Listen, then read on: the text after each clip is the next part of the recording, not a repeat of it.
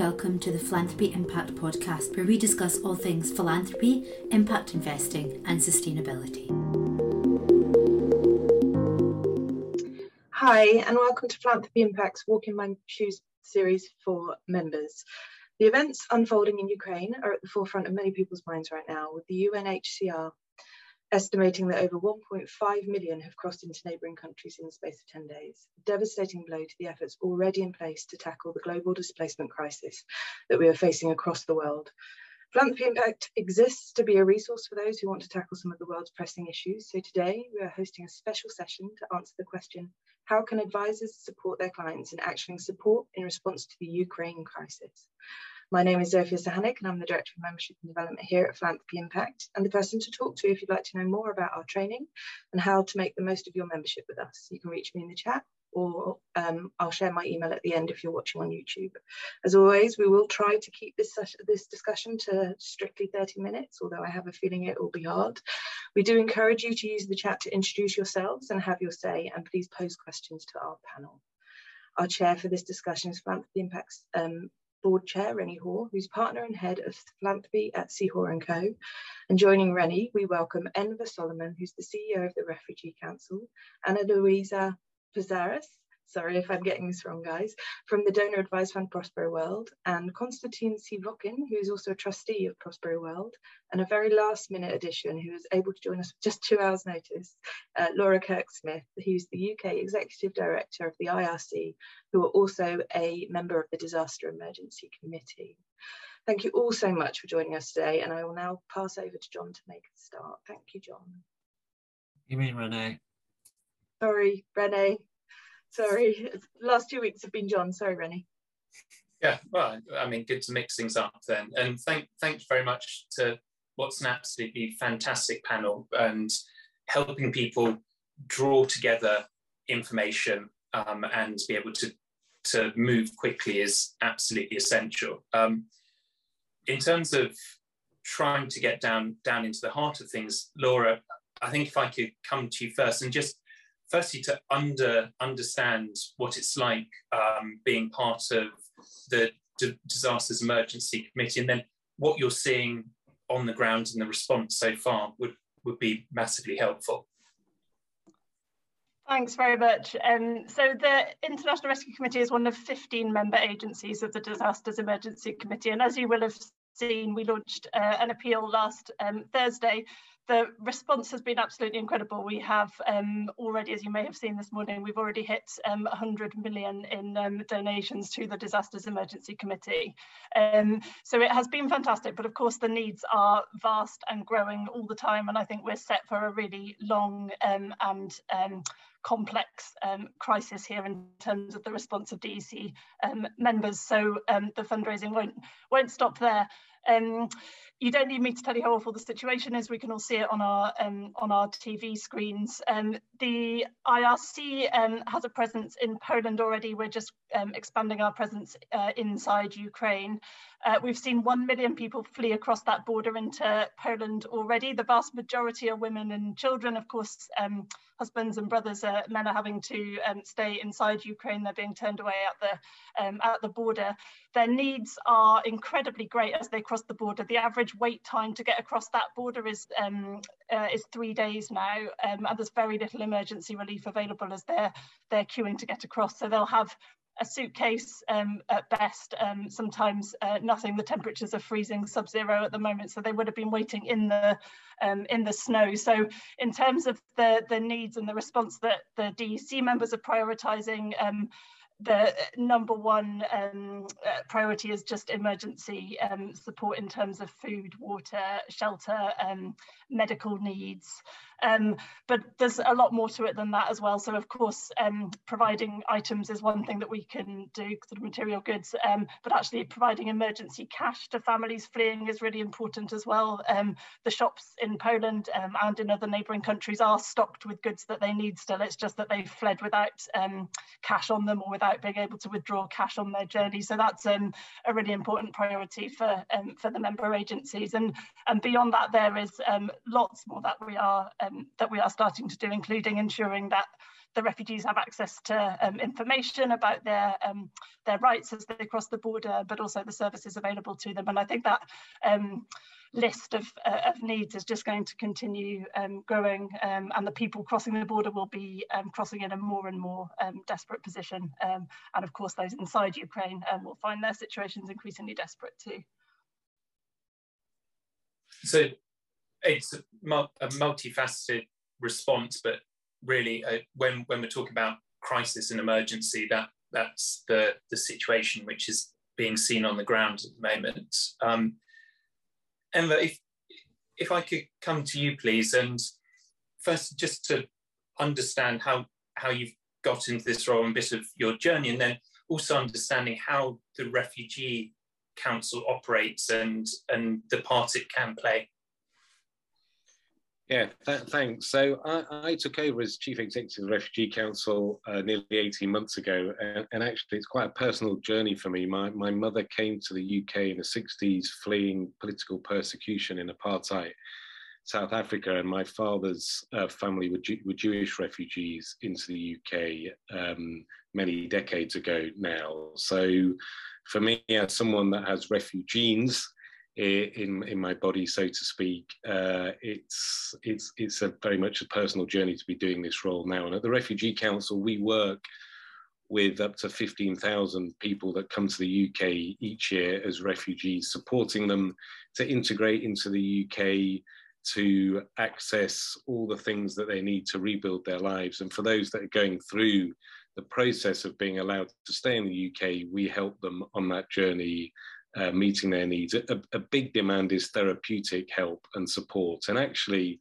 what we're doing at the moment is we're mobilizing to be ready to support Ukrainians when they arrive in the UK. There's a bit of a political storm taking place as we speak about the government's pretty lame, mean-spirited response to date, unlike other EU countries. But we know Ukrainians will be coming here, and they will need advice and help about how to access benefits, how to get their kids into school. They'll have immediate needs about therapeutic support because they'll have gone through a great deal of trauma, and they'll need general orientation. And we are mobilizing to be able to work with the Ukrainians to provide that support for them, because we know that first period of arrival and settling and then beginning to integrate is so critical. I think that bit of scaling up and making sure that you've got the institutional readiness to accept of what is a very predictable wave that will be coming in, and how do you help people on that assimilation, but also I think the huge trauma that needs to be counselled is critical. I think that bit of preparation, other tools that can be brought to bear. Konstantin, I know that obviously so far we've talked about philanthropy and the tools that can be used. You have a slightly different angle of thinking about things from impact investment, ESG. Are there things that we can be doing there and beginning to think about? Yeah, so just kind of a little intro. I became part of the board of trustees of Prospero World just very recently, just less than a month. And kind of my rationale behind this was to, as our organization is moving more towards ESG compliance, and particularly focusing on the S part, which is social. At the time when most companies are thinking about environmental and governance. So I wanted to see how I could learn about various tools about creation of tangible positive social impact, and then implementing that knowledge into developing effective tools for the ESG strategy. So this is about finding out what really works. It's not about just a box ticking exercise. Oh, now ESG compliant.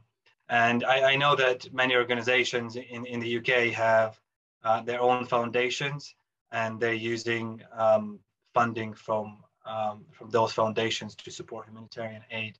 This is how they're trying to, I suppose, to cover the kind of the S part, the social, so being supporting the communities. So So that's really kind of one of the main angles. Really helpful. And Anna-Louisa, if I can come to you in terms of thinking about that use of different toolkits, there's a huge amount of possible options out there, due diligence, people absolutely wanting to help. What are the ways that people are beginning to just work through that information and begin to make decisions? It's been amazing, the response, as other panelists have said, and since the started, it's incredible. Everybody wants to help and everybody wants to do something.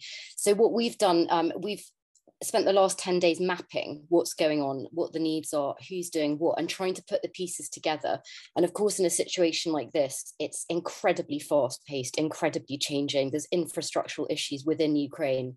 It's a highly complex, rapid changing situation. So we are focusing on looking at both outside Ukraine, and we're working with some people on the borders of Poland, particularly with refugees arriving, but also within country, we're looking at identifying specifically what is needed and what can be done with all the usual checks in place. But obviously it needs to be done urgently. So we've looked at about 30 organisations. We've had large problems trying to get hold of our own partners. The Kyrke-Smith Foundation are one of our, we have a fiscal sponsorship program, they're one of our partners. We haven't been able to contact them for 8 days, which is a huge worry.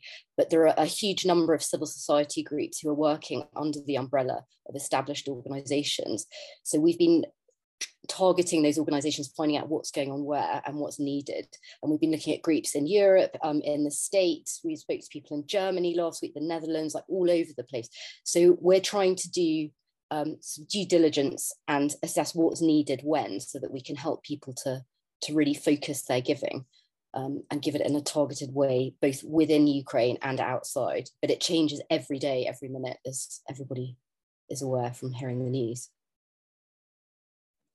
And those organisations that you're seeking to do things with, are they registered charities, civil society organisations? So none of the above. What type of form are you searching out? It's a combination of both. So my background's in crisis response. I've worked in Zimbabwe, in Myanmar, in Syria, and various different places. And what I've sort of found across the board, this is a very unique situation, but what I found across the board is that the role of civil society in a situation of panic and crisis is incredibly powerful. But obviously you have to work through regulated channels. You have to ensure that a donor's funding is being used in the right way. So we're looking at local organisations and their international partners and seeing where we can add value. So one of the things that we do is, as I said, this fiscal sponsorship programme, which means that we can accept donations from UK taxpayers in a tax efficient way. And we've been looking at how to channel that funding. Having maximised it by accepting it here, being able to claim a gift aid, do all the checks and balances, and then go through vetted organisations who are working with civil society within Ukraine and on the borders, caring for the needs of refugees who, need, as Laura said, a list of quite basic but also quite complex things that need to be done sort of now. So we're trying to activate the sort of civil society groups that we have, but under the umbrella of registered charities, whether they're American 501c3s or whether they're European entities or within Ukraine itself, registered charities, including our partners who haven't been able to contact, but we'll continue to attempt to contact them. And that trade-off between speed and safety is a really difficult one as there's an emerging crisis. And look, Laura, when talking about the developments on the ground, I think that it sounds like a partnership approach. People who are specialised and doing their specific roles.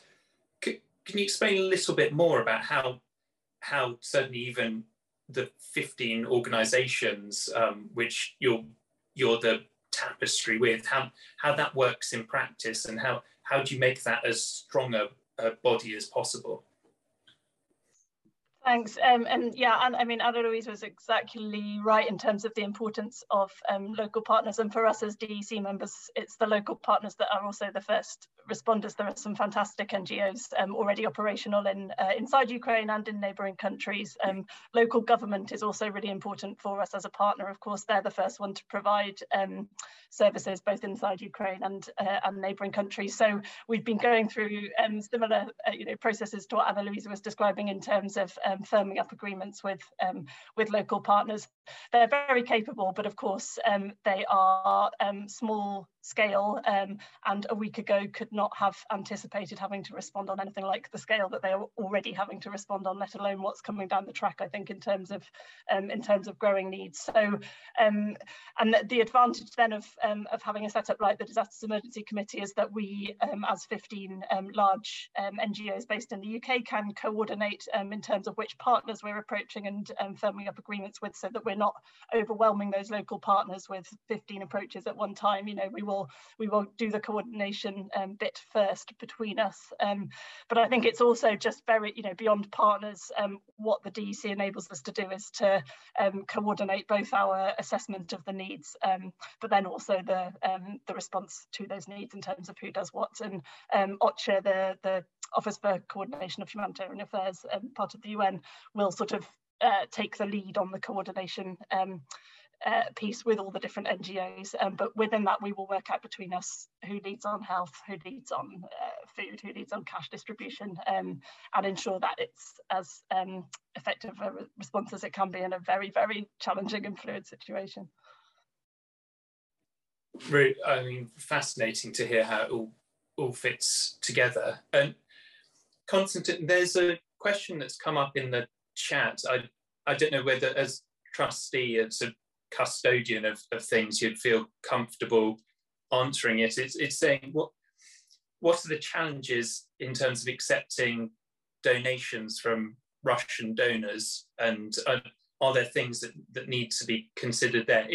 If that isn't one you're comfortable with, we can definitely pass over. Probably Anna-Louisa would be better placed answering this question. Sure.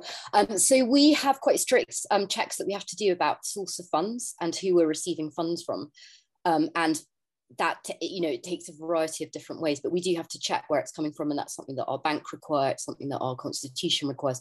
So it is something that we would look at, but of course we wouldn't reject funding from a Russian who wanted to do good. But we'd obviously need to check anybody, whether they were Russian or non-Russian, to see what their source of funds were, and if there was any kind of conflict, we would send that back. And there have been cases in the past where we sent things back, not in this scenario, but yeah, historically we do send funds back and don't receive them if we think there's anything that rings alarm bells.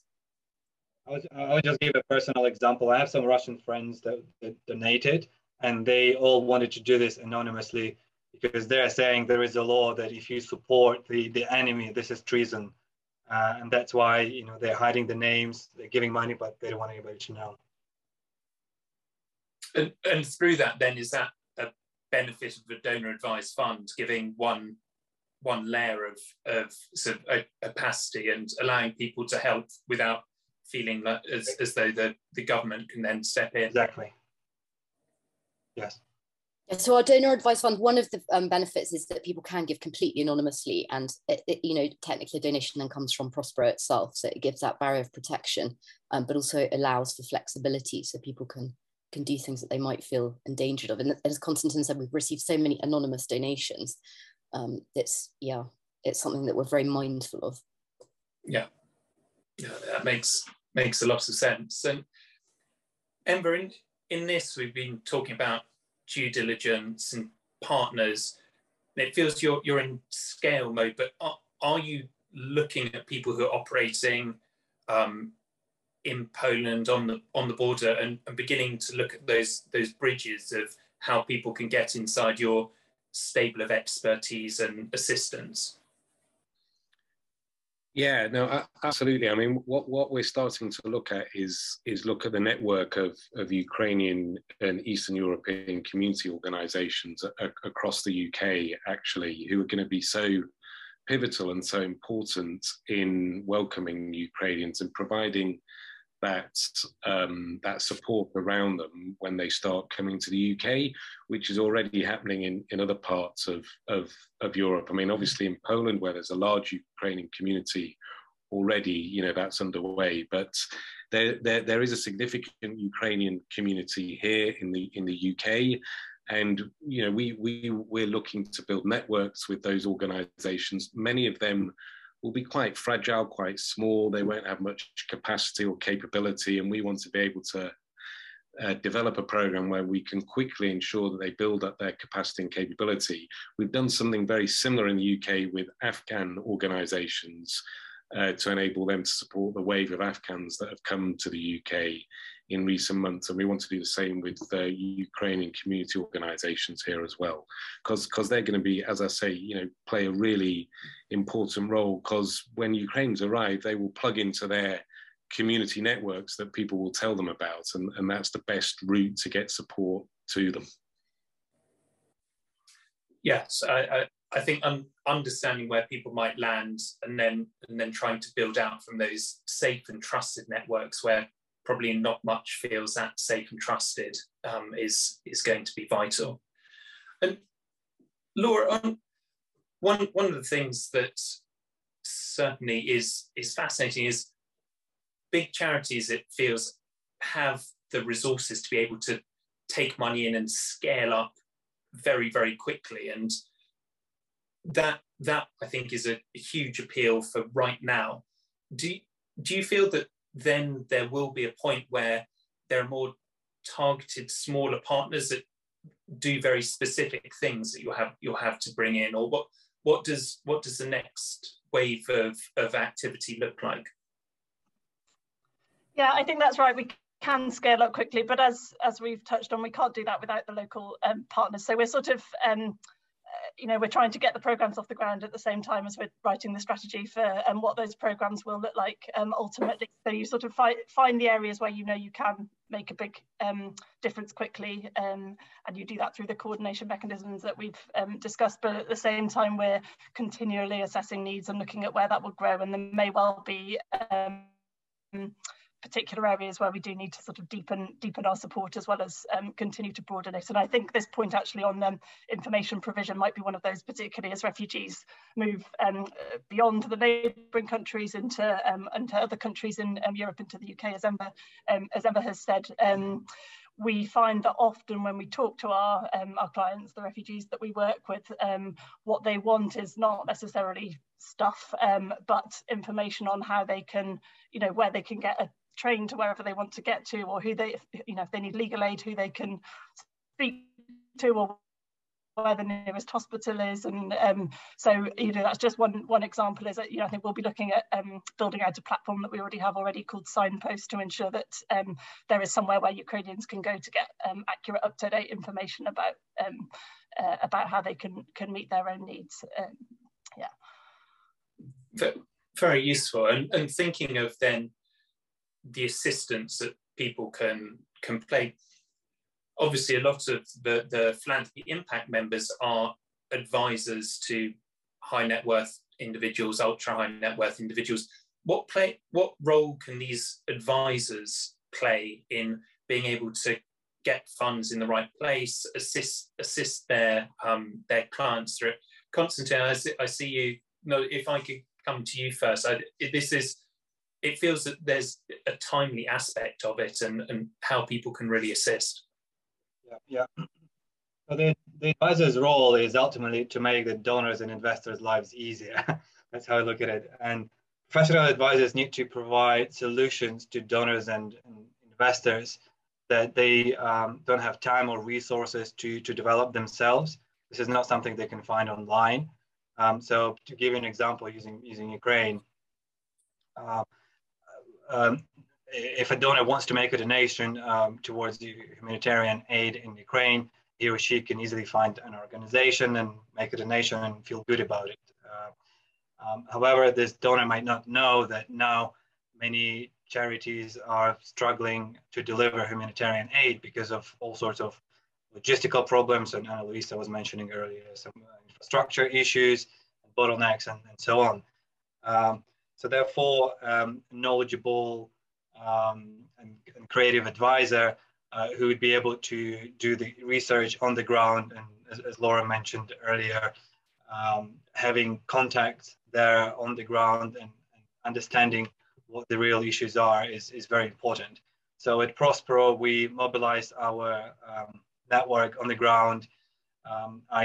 I personally speak with people in the Ukrainian government who are coordinating humanitarian aid almost daily now, including weekends. They haven't slept for 11 days since the war started. And I'm also in contact, for example, with the coordination center at the Embassy of Ukraine in Kiev. I call my personal contacts in Ukraine, different cities, to really understand what the current issues are, and what the situation is, because the situation changes dramatically every day, and the priorities change as well. So it's very important to understand what the issues are, the problems are, bottlenecks, and so on, to be able to have a targeted response that really makes a difference.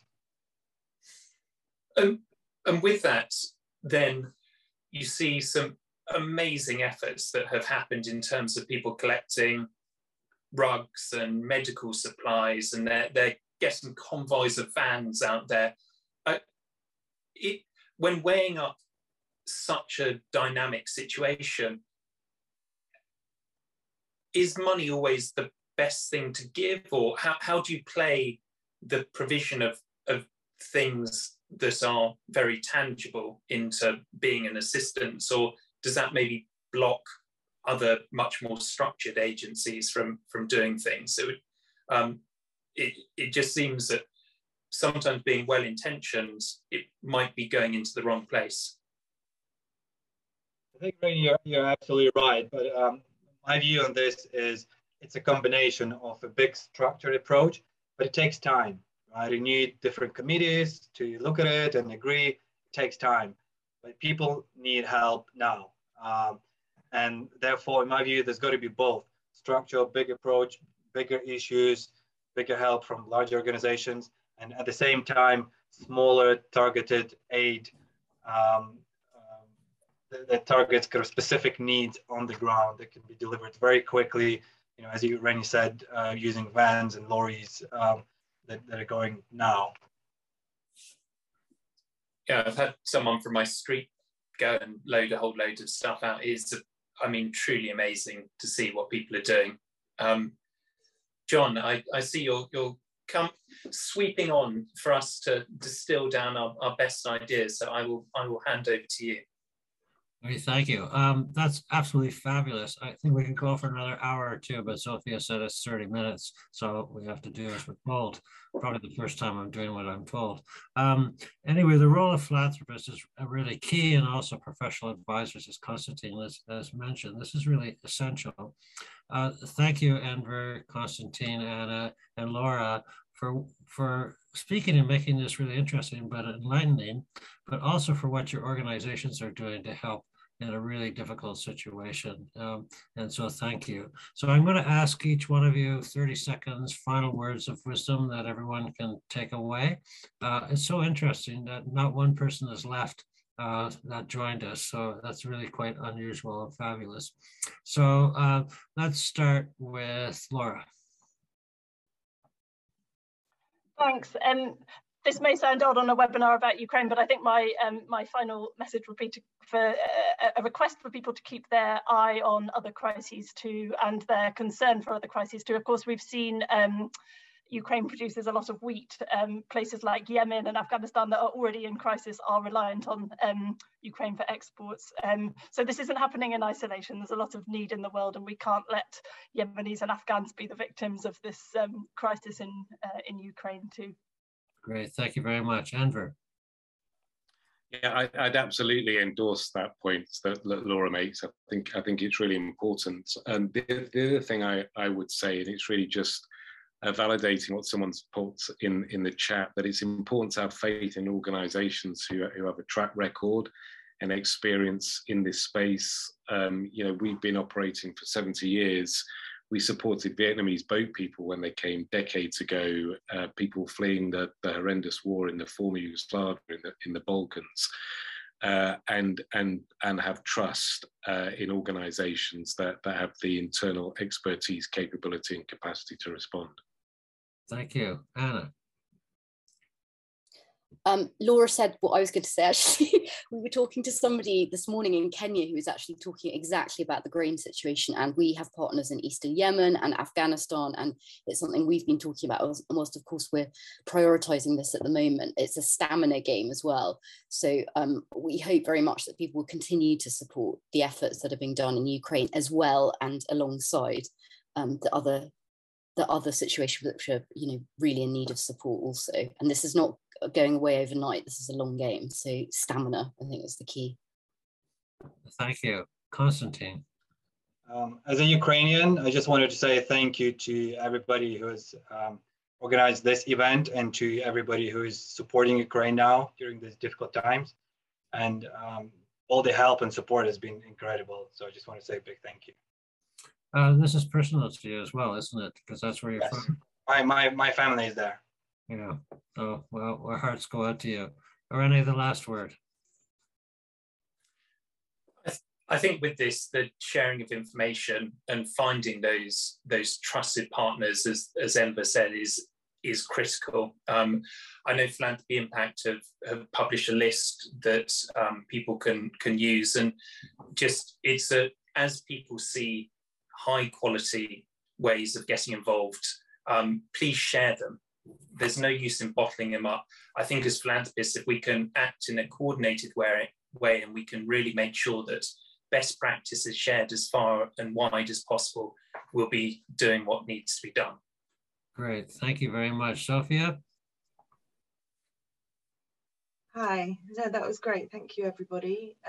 We've had great attendance, and we've had someone listening on their dog walk apparently as well. So thank you very much for your time, for your energy and your expertise. And I echo John, hearts go out to all of those affected right now. We are about to do our first face-to-face event, so I do need to just mention that right now, although to me it feels slightly wrong right now, but we are. So we're back together. We're going to be doing something at Hoare Co on the 15th of March in the evening after work. It's going to be a networking event where we're going to be exploring technology and its impact on professional advisors and their clients. So I hope to see you there. It's open to our whole audience, and I'm really looking forward to it. Thank you all and have a lovely week. Bye-bye. Thank you. Thank you.